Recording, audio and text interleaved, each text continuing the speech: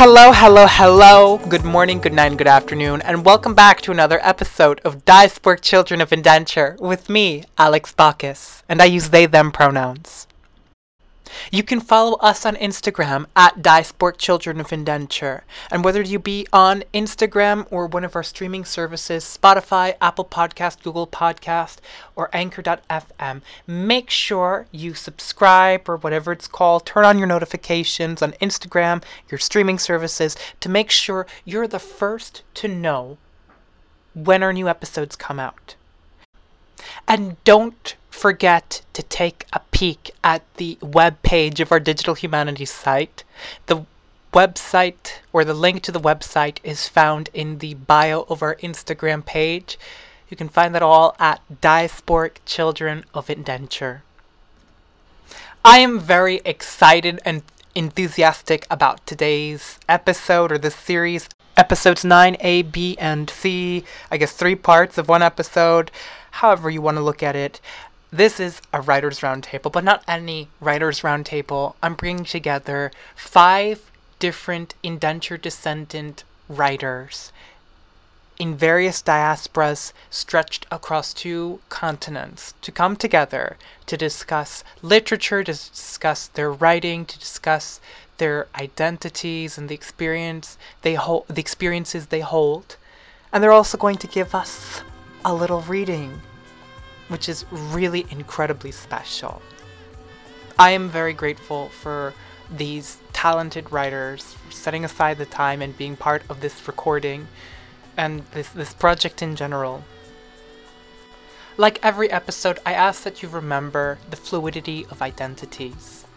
Not every person's going to have the same experience, and not all people are speaking for the entire culture, for their entire ethnic identity, for their entire nationality. Everyone's experience is unique to them, and identity is shaped by a number of factors in life, and many of them are uncontrollable. Some people's experiences you might relate with, and others you might not, and that's the beauty of identity. And just because an experience might be different, or somebody might not agree, or you might not agree with something, that does not mean that somebody is being incorrectly brown or inauthentically their identity, whatever X identity may be. It's not a question of authenticity. It's a question of what can we learn by stepping into somebody else's shoes? What can we learn from another person about their experience and about their identity? And how can we nuance our understandings of the world and grow our knowledge and understandings of various indenture descendant diasporas? That is our mission here. That is our journey. Today, we're in conversation with 5 different writers representing diverse indenture descendant identities who find themselves in several different diasporas situated on 2 different continents. Some of our guests I'm sure you'll recognize from their works receiving a lot of publicity, but some of our guests you may also recognize from previous episodes, and I'm sure you'll recognize them again with episodes to come in the near future. Make sure you're subscribed, make sure your notifications are turned on, make sure you're following so you're the first to find out who's going to be chatting with us next time.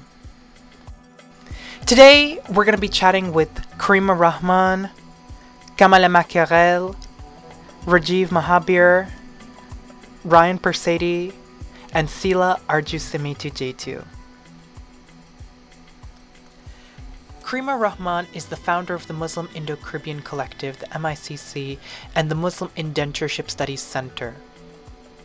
Karima self-identifies as Muslim Indo-Caribbean and a descendant of indentured laborers from Trinidad and Guyana. She was born in Tiohtià:ke, Quebec, Canada, which is colonially known as Montréal, Quebec, Canada, and she currently lives in Toronto, which is colonially known as Toronto, Ontario. She is pursuing her PhD in policy studies focused on the intersectional marginalization, lack of representation, and anti-Muslim racism towards Muslim Indo-Caribbeans and marginalization of Indo-Caribbeans.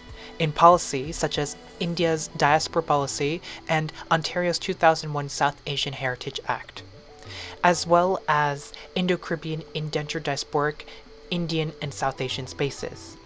Karima looks at the legacy of Muslim Indo-Caribbean resistance to colonization, journey of learning and unlearning, intergenerational trauma rooted in indentureship, colonization, white supremacy, Hindutva ideology, Brahmin supremacy, etc., and decolonizing, including decolonizing mental health.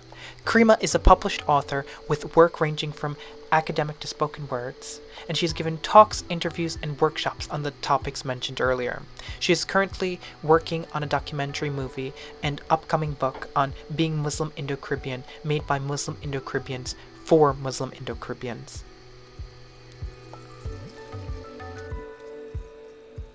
Kamala Mackerel is an award-winning Mauritian-Canadian multidisciplinary artist, educator, writer, curator, and literary translator who works within and across performance, photography, installations, textiles, digital art, and literature.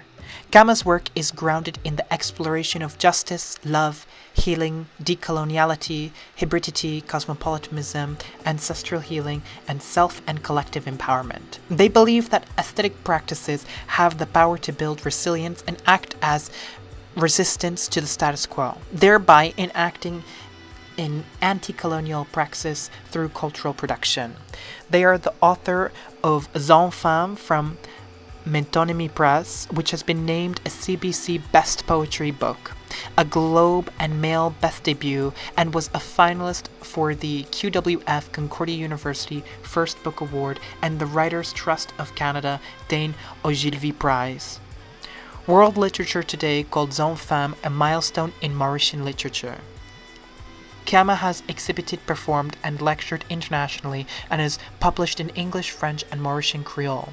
In 2021, Kama was awarded the Canada Council for the Arts Joseph S. Stauffer Prize for Emerging and Mid-Career Artist in Visual Arts. In fall 2021, they performed their new multimedia exhibition Queering the Island Body as part of Momenta Biennale de l'Image and their performance Le Monde, Ce qui écrit pas effacé, which was presented at the Montréal Museum of Fine Arts as part of Afflux Biennale Transnationale. You can learn more about Kama at lamackerel.net or lamackerel, LAMACKEREL.net, and you can follow them on Instagram at Kamala Mackerel. And now moving on.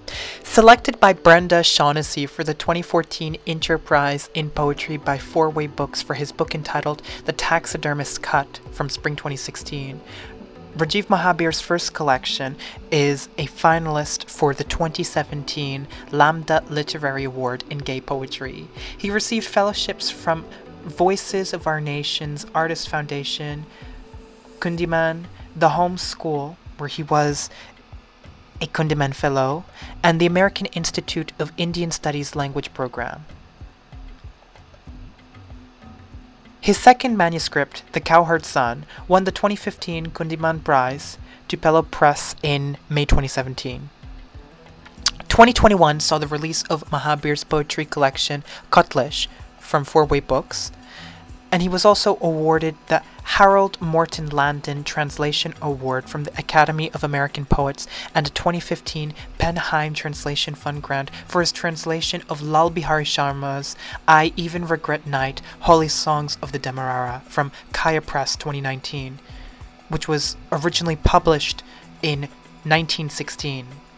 In 2019, Rajiv Mahabir also received the New Immigrant Writing Award from Restless Books for his memoir Antiman, selected by Terry Hong, Hector Tovar, and Ilan Stavan from Restless Books in 2021.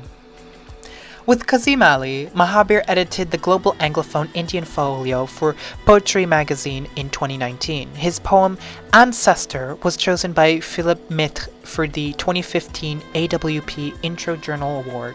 His poems also received the 2015 Editor's Choice Award from Bamboo Ridge Journal and the 2014 Academy of American Poets Prize for the University of Hawaii.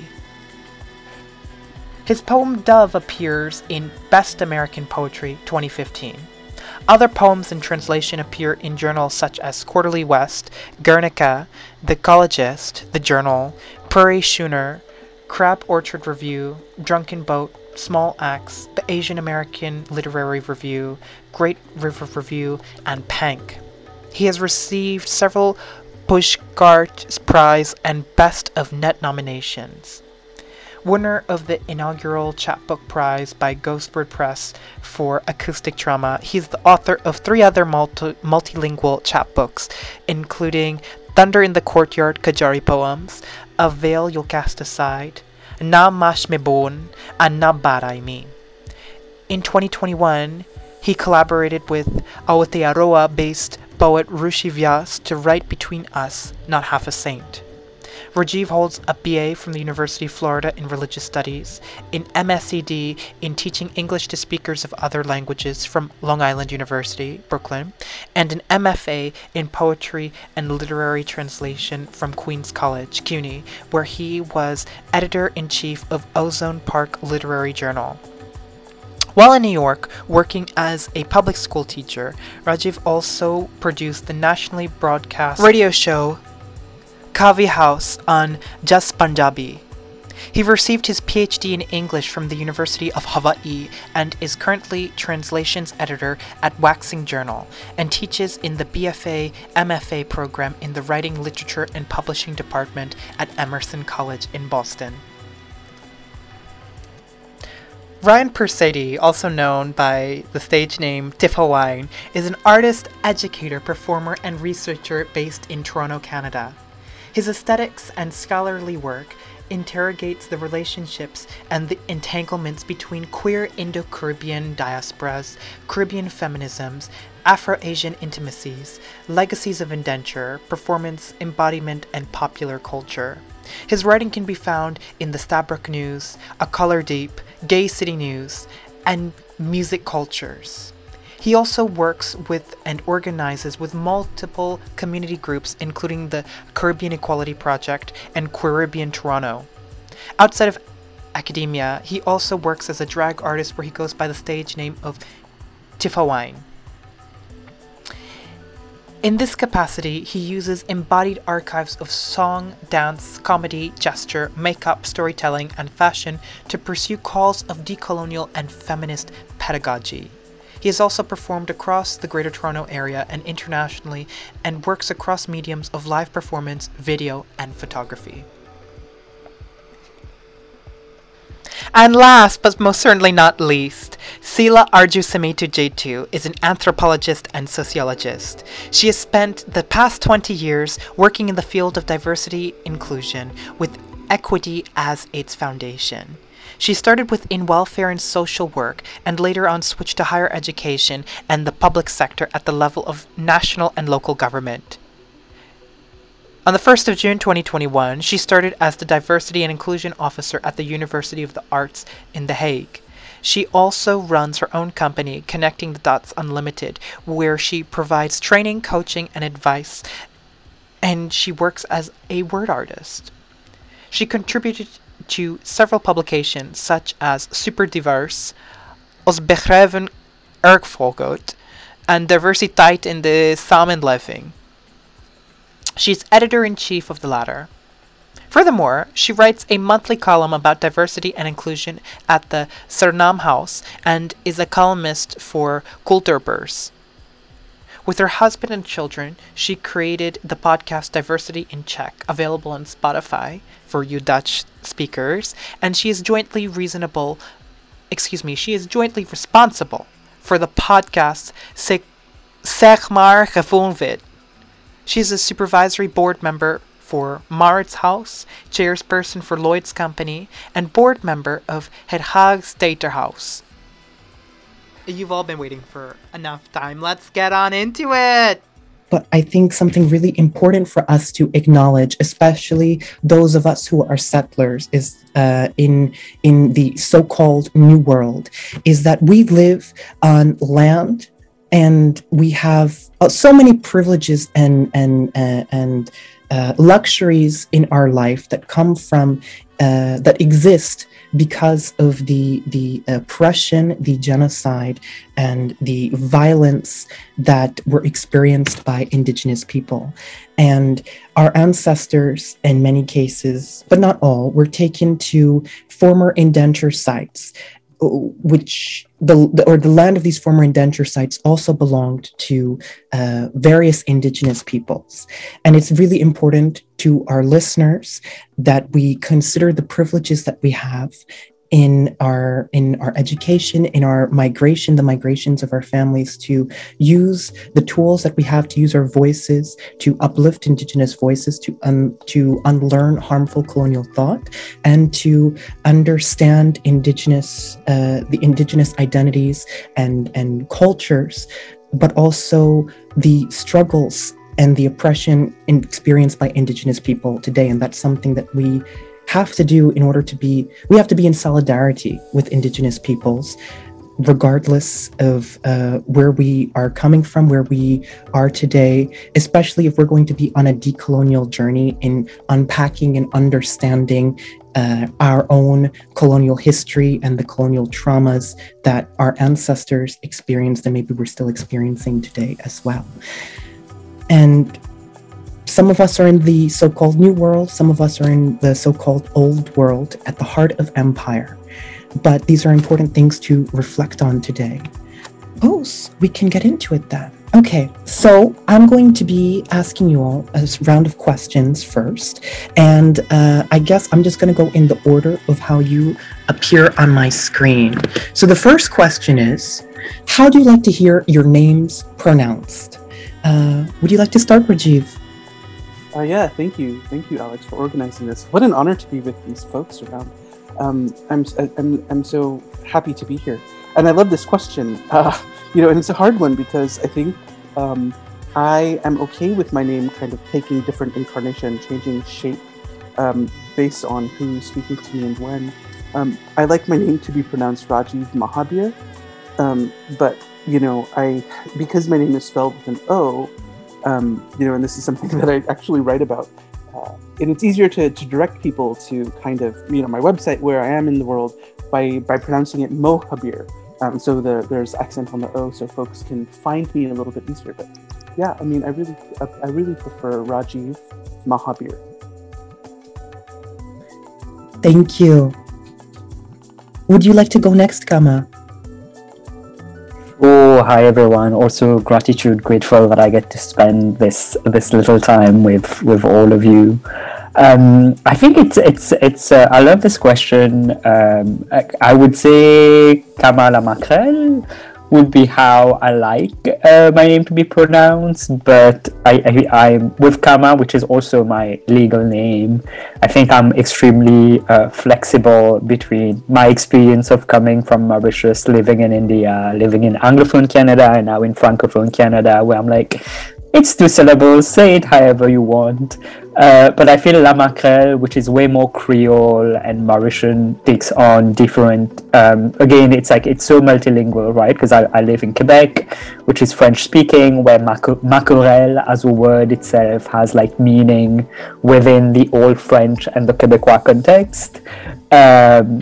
It's pronounced a particular way in English, it's pronounced a particular way in French, and it's also pronounced a very particular way in Creole, which is how ideally I like it to be pronounced. But also I think being multilingual and occupying different cultural, linguistic, and geographical spaces, on the whole, I feel very flexible as to how the name is pronounced. I'm like, however it sounds right to you is typically what I tend to do. Thank you, merci. Would you like to go next, Karima? Yes, so for me, I usually pronounce my name as Karima Rahman. It's deeply rooted in my Muslim Indo-Caribbean identity. I don't pronounce it necessarily the way that you would stereotypically pronounce Arabic names if you are Arabic speaking. But it is mixed with that Indo-Caribbean tinge because I do pronounce it as Karima instead of Karima. So I think it's important to embrace the fact that we do have multiple identities, multiple journeys, and it depends on which context and who we're speaking with, the way that they would pronounce their name. But I do like to honor my Muslim Indo-Caribbean identity by pronouncing it in the way that my parents would call me. And I would like to thank my ancestors if they could. Thank you. How about you, Ryan? Yeah, thank you. Again, thanks so much for having me here. It's so amazing to be in this space with all these fantastic culture producers and writers and organizers. And so I'm super happy to be here. My name is pronounced, I guess, depending on the context that you see me in, I guess I have two different names. My first name is Ryan Prasadi. And I guess my second name as a drag artist is Tifa Wine. And yeah, so thanks so much for having me. Thank you. Would you like to go next, Sila? Yes, thank you again also for having me. And it's so nice to meet like somewhat kindred spirits, I think, or I'd like to think. So my name is pronounced Sila Arjosamito Jetu. And actually it was very short. It was Sila Jetu, which was my maiden name. And then I married into my husband's family and I chose to use his name as well. And I think it also reflects back on our communal colonial history combined in this name, which is an Indonesian name, and then Jetu is from Jatayu, which is a bird in the Ramayana, located where Sita was. So I think that's quite interesting names together. The pronunciation, especially in the Netherlands, always kind of defers into, oh, this is too difficult for me to pronounce. And then I feel like sometimes I make a point out of it. Just do it phonetically and make sure that you're trying to be inclusive as is. So, because inclusion always takes some work, and then pronunciation of names also takes some work. And I kind of link it to my work as a diversity and inclusion officer in that sense. So, yeah, that's me. Thank you so much. I have to say, it's really magical having you all here in this space right now. And so I'm fangirling really hard, but you all are doing really important things with your work. And I hope that more and more people listening through this podcast who may not be familiar with your work or who will come to find this episode whenever they do, I hope that they can explore your work. But the next question is, where can people keep in touch with you, if applicable, or follow your work and your journey? Would you like to go first, Rajiv? Sure, thank you. Yeah, I mean, people can find me on my website at www.rajivmohabir.com. Keeping in mind the way that it's easier to think about that, the O as kind of like the locator for my work. I'm also on several social media platforms. You can search for me at Rajiv Mohabir. Thank you. How about you, Kama? Yeah, I also have a website, which is lamacrel.net, and I am on pretty much all the social media platforms, not TikTok, but like the rest of them, at Kamala Macrel, so it's just my name, and also have a mailing list that I'm really bad at sending out, so I send about like one update per year. You can also sign up for that. There's a sign-up sheet link on my social media and on my website as well. Thank you. And Karima? Thank you for this question, because I find that we have so much amazing voices in this space, and I would really appreciate if those listening were able to follow the journeys of all of us, because we're all doing such important work.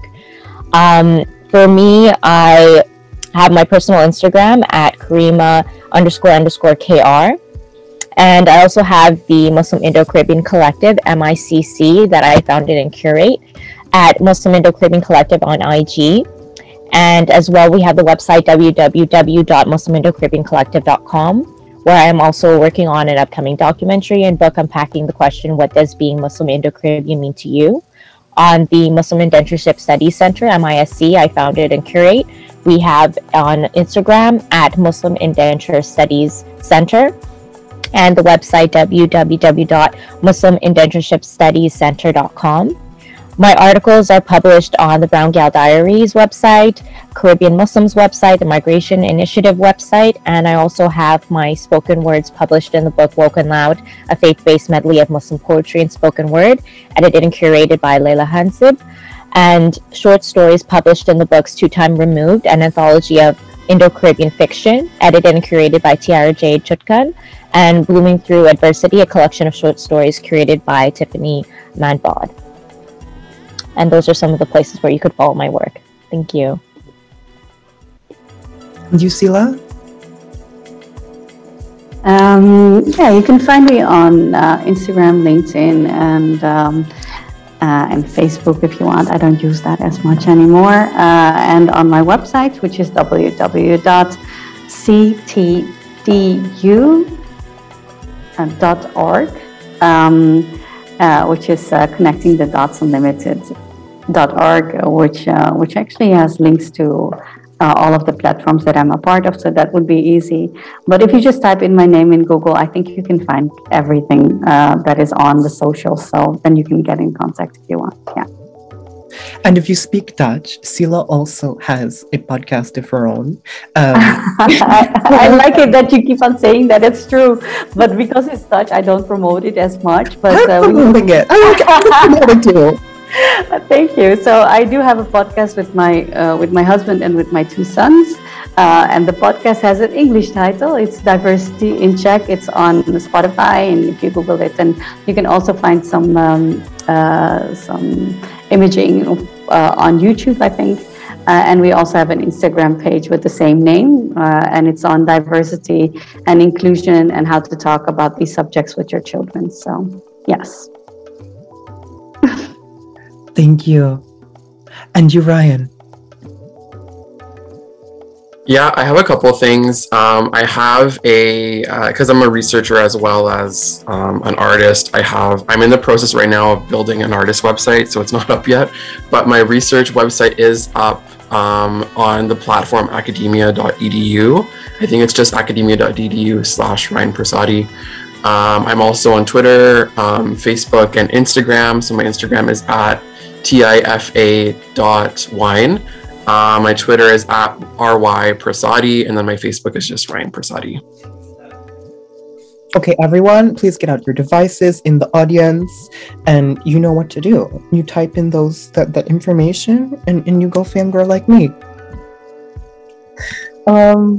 Okay, so why don't we get into these questions, since time is just rushing by, unfortunately. I wish we could just pause this and have like a whole physical round table and do maybe a luncheon with some like tea cakes and things. But this next question is, what terminology do you use to describe your identity? Are there terms you do not like? And how do you relate to the words India, Indian, Desi, and South Asian? And I also want to say something else for those listening, that, identity exists in different ways for different people. People's lives are shaped by different experiences, and these also inform an identity. And at the same time, not any single one individual is a spokesperson for entire identity. So you might find that there are things that resonate with you, and maybe there are things that don't resonate with you. But at the same time, we can nuance our understandings of different identities and different life experiences, and people might hold more than one identity in, for example, the category of ethnicity or race or even nationality. People might have multiple nationalities, and we don't always have power over these characteristics that just occur naturally from birth even. And there's a lot that we can do to unpack our colonial understandings of the world, but also learn the truths of different people from around the world.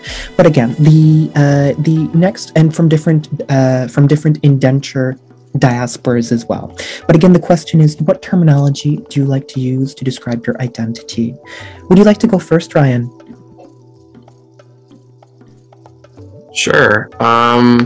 So I'm just reminding myself of all the terms, because you gave us a lot of terms here. I would say the one that I use the most often, and I don't even know if you had this one in your list, but again, trigger warning, because some people don't like this term and it's loaded with violence, is I use Coolie a lot and I use Indo-Caribbean a lot. That wasn't the term that necessarily my grandparents would have used. My grandparents would have always referred to themselves, number one, as Trinidadians. But number two, if they would pinpoint their ethnicity or their race, they would say East Indian. And that was something, I guess, that's very kind of local to the Trinidadian context. The reason I don't use South Asian and I don't use Desi in particular, and there's a number of reasons I don't use those terms. Number one, I think that the term South Asian, again, was produced with a mentality of what Indianness was or what brownness is in the diaspora that was constructed with without the Indo-Caribbean in mind and without other sort of diasporic South Asian populations in mind. It's also a term that has been very heterosexualized and often doesn't take into account queer and trans experiences of brownness or Indianness or South Asianness or whatever you want to call it. And also because of the ways in which the Indo-Caribbean has been cast outside of the normative space of contemporary South Asia, both in historical times and in contemporary times, I don't think it accurately and historically is able to account for the nuances of arrival, of Indian arrival, of South Asian arrival that happened in the Caribbean. With my students, I teach courses at University of Toronto and I do research on Indo-Caribbean studies and legacies of indenture in the queer and trans context. And I always tell my students that the framing or what we understand today as Indo-Caribbean begins in the departure of certain brown bodies from the subcontinent of South Asia, right? So Indo-Caribbeanness really begins on that sort of journey, right? And gets changed and adapted and remixed through many sort of decades of encounter with other communities in the Caribbean, right? And so, I just find particularly Desi that has a particular sort of subjectivity and cultural expression attached to it that I feel that Indo-Caribbeans, some Indo-Caribbeans may identify with, but I think for me, I also come, it's important, I think, to center our positions. I come from not a Hindu or Muslim background, but I actually come, and I'm the descendant of a group of Indians or Indo-Caribbeans or Coolies in San Fernando, Trinidad, that were actually converted to Christianity by the Canadian Presbyterian Church. So it's actually it's kind of funny how now I'm also living in Canada, because Canada has always kind of had their foot in the door in a lot of these countries, in particular in Trinidad and Guyana. And so I'm also part of that genealogy. And I bring this up because I feel that growing up, I also was kind of removed from dominant mainstream's understandings of Indo-Caribbean culture, which are often attached to Hinduism. And so, things like that, get attached to mainstream Indo-Caribbean culture, like chutney. I didn't even know what chutney was until like middle school or high school. Like that was like not something I would have heard of growing up, whereas my grandparents and parents aunts and uncles would have defaulted to things like reggae and dancehall and soca and gospel and those sorts of things attached to this very creolized understanding of what Indo-Caribbeanness meant to them.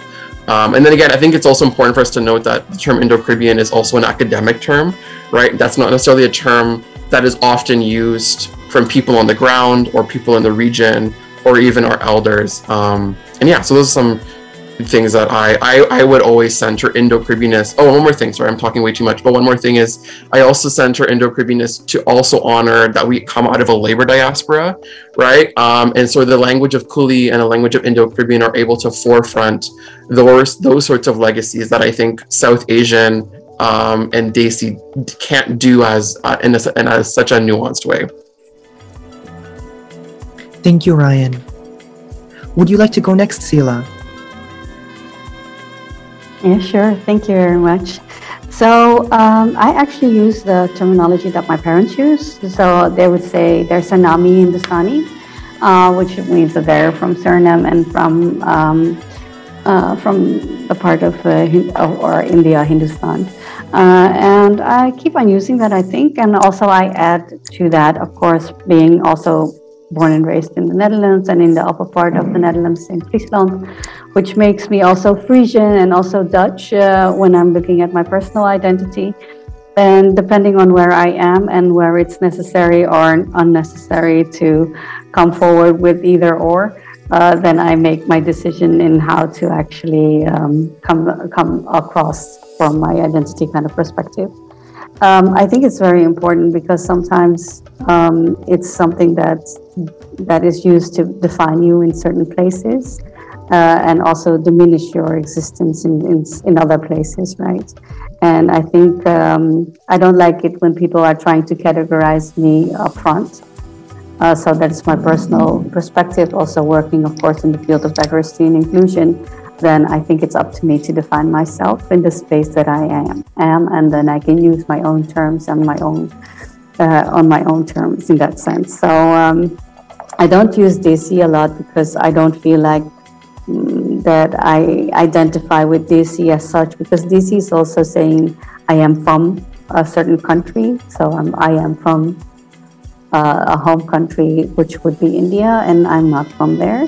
I did live in Suriname, so I feel more connected to Suriname because I did my research there when I was studying anthropology, and therefore feel more connection to that part. But also, like my Aja, so my grandfather is from India, or was from India, but I didn't get to know him. So we have like a first generation coming from India to Suriname, and then another first generation coming from Suriname to the Netherlands, and then I am a first generation born and raised in the Netherlands. So then the interconnectedness sometimes feels very close, and sometimes it feels very far away from me.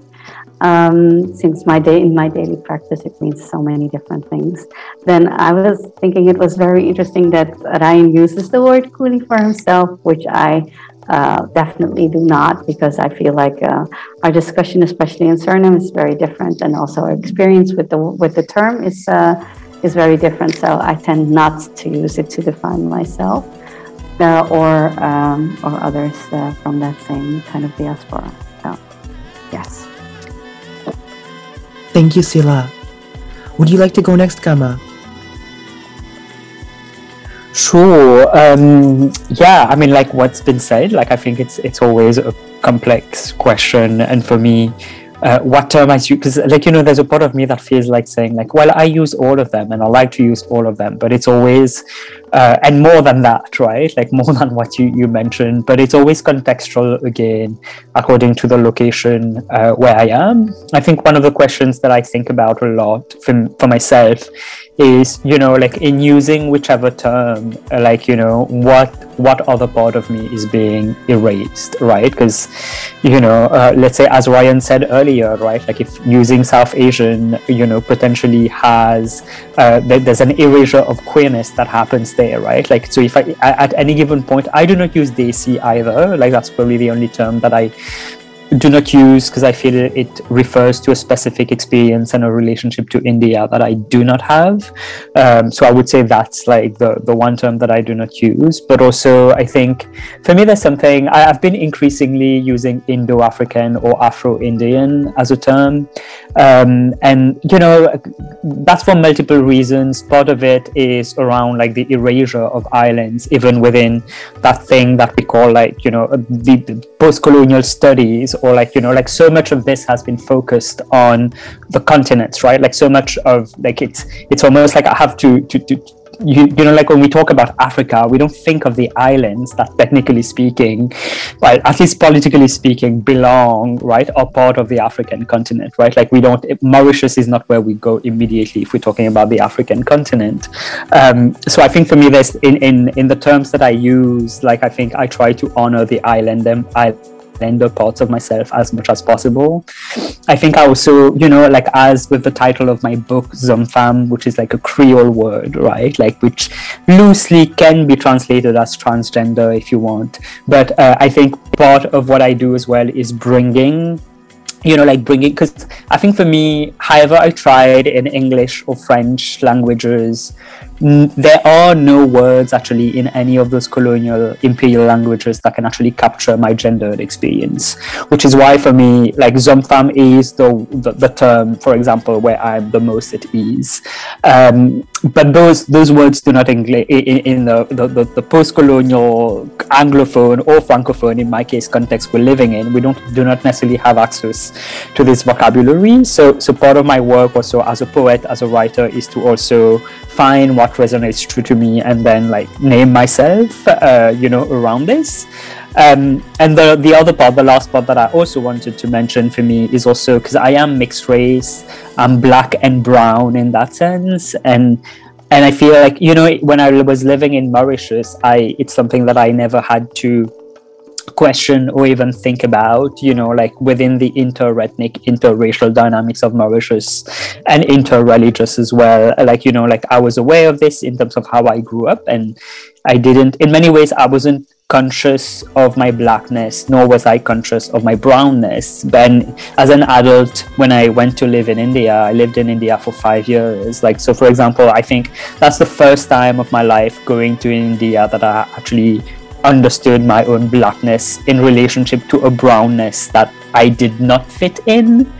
And I think for me then, within the use of all those terms, there's always those questions, right, of like never being black enough, never being brown enough, right? So then it's like, where do I belong? I think when I moved to Canada, for the longest time, I asked myself the question around the, like what I understood as Desi or South Asian, and whether that was something that I was entitled to. Could I even have access to spaces that were framed as South Asian spaces, other than my claim that I had lived in India for 5 years, and so I think it's always shifting in terms of that. For me, the terms that I use, I think I always think of the question of which parts of me are coming to light and which parts of me are being erased at any present moment. I think generally speaking, I'm somebody who is into either the putting forward a lot of times Creole terms, like Mauritian Creole terms like Zumfam, that I feel like might capture how I feel about myself better than any other terms that might be readily accessible.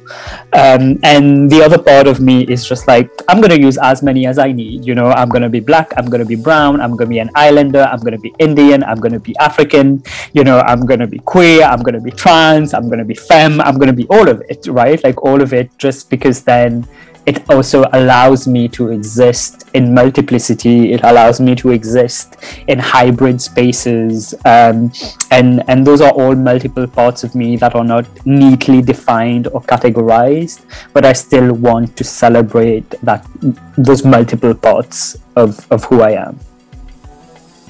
Thank you so much, Kama. Would you like to go next, Karima? Yes, of course. So there's a lot to think about when we're looking at these terms, and I think a good part to talk about is context, and where I grew up has a big part to do with it, and in the complexity of how I interpret these different terms. So I grew up in Canada, specifically Tiohtià:ke, colonially known as Canada, Montreal. I now live in Toronto, colonially known as Toronto. And when I think of identity in these terms, I also look at the idea of what home means in these locations. So more immediately, Toronto, basically the colonial term Toronto, Toronto, is a place that became my home. I consider both Trinidad and Guyana equally my home. The land my ancestors were colonially displaced to as indentured laborers, and I consider the land my ancestors who were indentured called home my home as well, which is pre-partition colonized South Asia, mainly present-day India for me. So when I'm looking at these terms, the term that I actually do use is Muslim Indo-Caribbean. And I never saw this term used before, and I'm both Muslim as well as Indo-Caribbean. So I used that term when I started the Muslim Indo-Caribbean Collective, MICC, and now I see that it has popularized the term Muslim Indo-Caribbean, since some others are using the term now too. I did see my Muslim identity erased with the term Indo-Caribbean and how it was defined and represented around me. So adding Muslim in front allows me to have my identity more fully captured and my experiences more fully captured. Along with using Muslim Indo-Caribbean, I self-identify as both Muslim Indo-Caribbean as well as a descendant of Muslim indentured laborers. I am part of the indentured diaspora, specifically the Muslim indentured diaspora. So I self-identify as Caribbean, Indian, Muslim Indian, and also South Asian. And there are subcategories there like Indo-Caribbean, Indo-Guyanese, Muslim Caribbean, Muslim Indian, Muslim South Asian, using the general terms Trinidadian, Guyanese. There's so many ways of defining myself, but I do feel connection to the terms India, Indian, Desi, and South Asian. Yet no term really fully captures my intersectional identity unless I say all simultaneously. And this is why I say I am belonging nowhere, yet unapologetically me, Muslim Indo-Caribbean, and more, which is the name and title of my short story in the book, Blooming Through Adversity, a collection of short stories. So when I look at India, it does mean the world to me. As long as I can remember, I have always had a strong connection to my Indian heritage and identity growing up. I do view India as my homeland, where I have already traced some ancestors to, and at the same time, I do feel a connection to Trinidad, Guyana, the Caribbean. And by saying this, I'm not negating that experience and strong connection I have to the Caribbean. This is just another layer of my identity going further back, more further generations. India is not something in my past my ancestors were displaced from solely linked to history that ends the moment they boarded those ships. Instead, it's a place that dwells in my heart and in my present. It's one of the my multiple homes, and each time I practice and remember my culture and my religion, it is very much rooted in my Indian ancestry. When I think of it, I see it as a view of an act of resistance against the colonization my ancestors endured from the evil white colonizers in the form of white supremacy and resistance against Arab supremacy and Hindu supremacy I face today. So I will never forget India, the land of my ancestors, whose descendants are still walking today. I do self-identify with Indian, and I do feel a connection to the word Desi as well, since I feel kinship and a pull towards those terms and communities that I do share a lot of similarities with. But I do want to acknowledge that words like these on identity can be weaponized.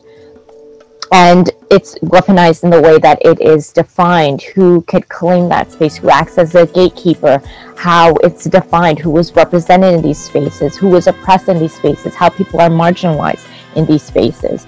One of the examples is how Indian is weaponized in India among Muslims as well as other marginalized communities. There are hierarchies created where those with the most power, privilege gatekeep those identities, such as who I coined as mainland South Asians, Indians, especially Hindus, who gatekeep these terms from more marginalized communities like the indentured diaspora, such as Indo-Caribbeans, especially Muslims, also acknowledging the way that those who have other marginalized identities, who fall within the umbrella of queer identities, and also acknowledging that queer identities are so intersectional.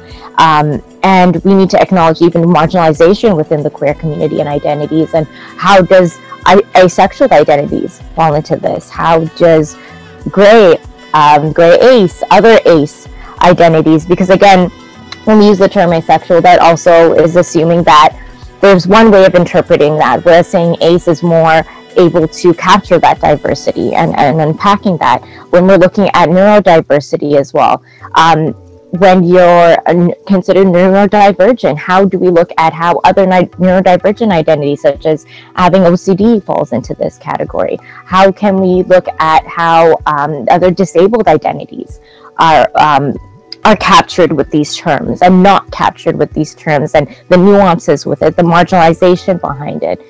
There's so many other ways we could look at how these terms marginalize, oppress, and also you do feel some form of connection to it at the same time. And it's important to talk about that complexity and that nuance, because there's so much to say about this, and we need to look at how there are those hierarchies, how there is gatekeeping occurring, and how we need to constantly check ourselves and our privilege and our power and unpack that as we're using these terms and acknowledging not everyone will self-identify with these terms, but if others don't self-identify with terms that we do, we need to be able to make space and make room for that and be able to unpack that together and not become the gatekeepers we are critiquing by saying that, oh, well, you can't self-identify with this if you're Indo-Caribbean or if you're part of the Denture diaspora. So it's just a lot that we need to be cognizant of. Sorry, I took so much time. No, thank you so much. That was said very well. Thank you, Karima. And how about you, Rajiv? Yeah, thank you. I want to reflect or like kind of say ditto to a lot of what has been said already, or thinking about these identities and these identity markers as really rough and broad brush strokes that act as umbrella terms to locate ourselves in. For me, I think about an identity as something that I can pick up, like a bundle of cane, let's say. Each identity represents like a kind of cane, and it depends on where I am. It's context specific. It's language specific. It's even in the United States, like even in Florida, it depends on where I am, who's around me, where I use these terms. And I've used all of these terms both professionally and personally in order to locate myself within a larger conversation. And the thing that always, whenever I identify myself, I always feel like it's a shorthand, and it also erases another part of myself. And I believe Kamal was saying this same thing. Like, never do I feel completely at home in any of these terms.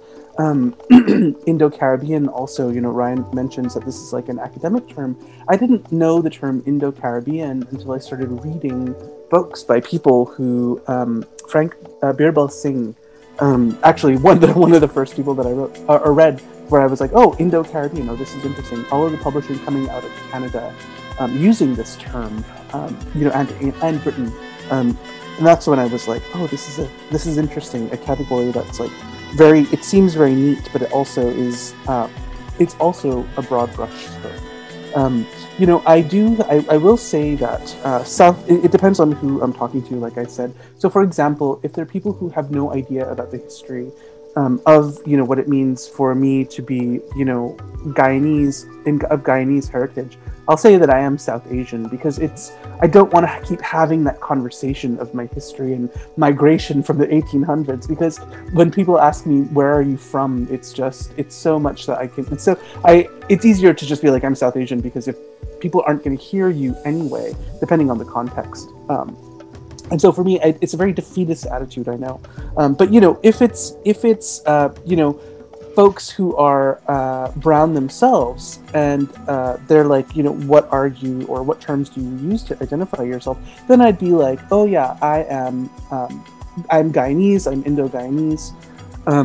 I would say that Desi is a word that it's also one of those words that can be used for solidarity work here in the United States, and I think that it's a broad category, and I don't ever want to erase this Guyanese-ness, whatever that means. And for me, that means the Guyana that is Orlando, that is my mom's living room, and India and Indian. You see, going back to what other folks said about how their own grandparents would have referred to themselves. Like my grandmother would say that she's Hindustani, much like Sila, I believe, said. And so that's a word that's also a hard thing to use, based on how it centers a kind of corruption of the Indus River, but also now in this iteration of Hindu nationalism, has a very punching power to it. So that's a hard thing to use as well.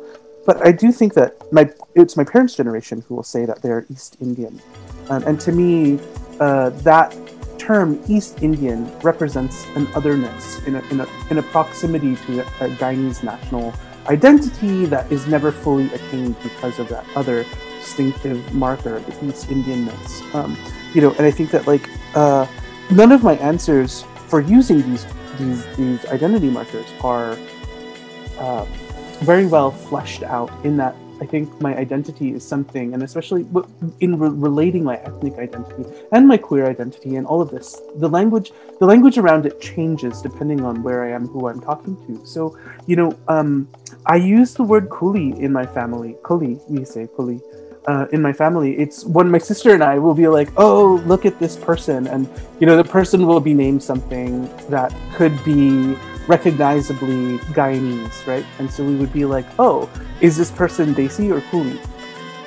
And so that would be for us kind of, are they like us, that they belong to the South Asian Indian labor diaspora, or are they more recent immigrants from the South Asian continent? And I think that that's something that we use to talk about ourselves, like a very innate kind of action where the word kuli has that history behind it. Of course, it's derogatory when it's used from the outside. It's a word that I use personally to identify myself. And then, like I'm saying, language is changing, identities are changing. Ryan Persadi wrote this article, Me Just Realize as a Kulibai, Indo-Caribbean Masculinities, Chutney Genealogies, and Kuli Subjectivities, that I really, really love how he uses Kuli, but he spells it with a Q in order to foreground a queerness that exists in, Indo-Caribbean identity. And I think that that's like a supreme example of différence, right? Like something that you'll understand when you see it written down, although in when it's spoken, it's a shibboleth or like a secret for the speaker. And I really love that move. And I think that, like I said, the ways that we talk about our histories are changing from day to day. And so it would make sense for our identities to not be fixed, but fluid as we are, as we move through the world. Thank you so much, Rajiv. Yes, it's true that for sure identities are evolving, language is evolving, but I guess that comes with how we have to confront or negotiate different parts of our identities in different contexts. And I love how we are all in this space right now, and we can relate to different things that we're saying, and as we understand different parts of our identity or different parts of our history, also realize what words seem the most fitting, but it's so specific to individual contexts.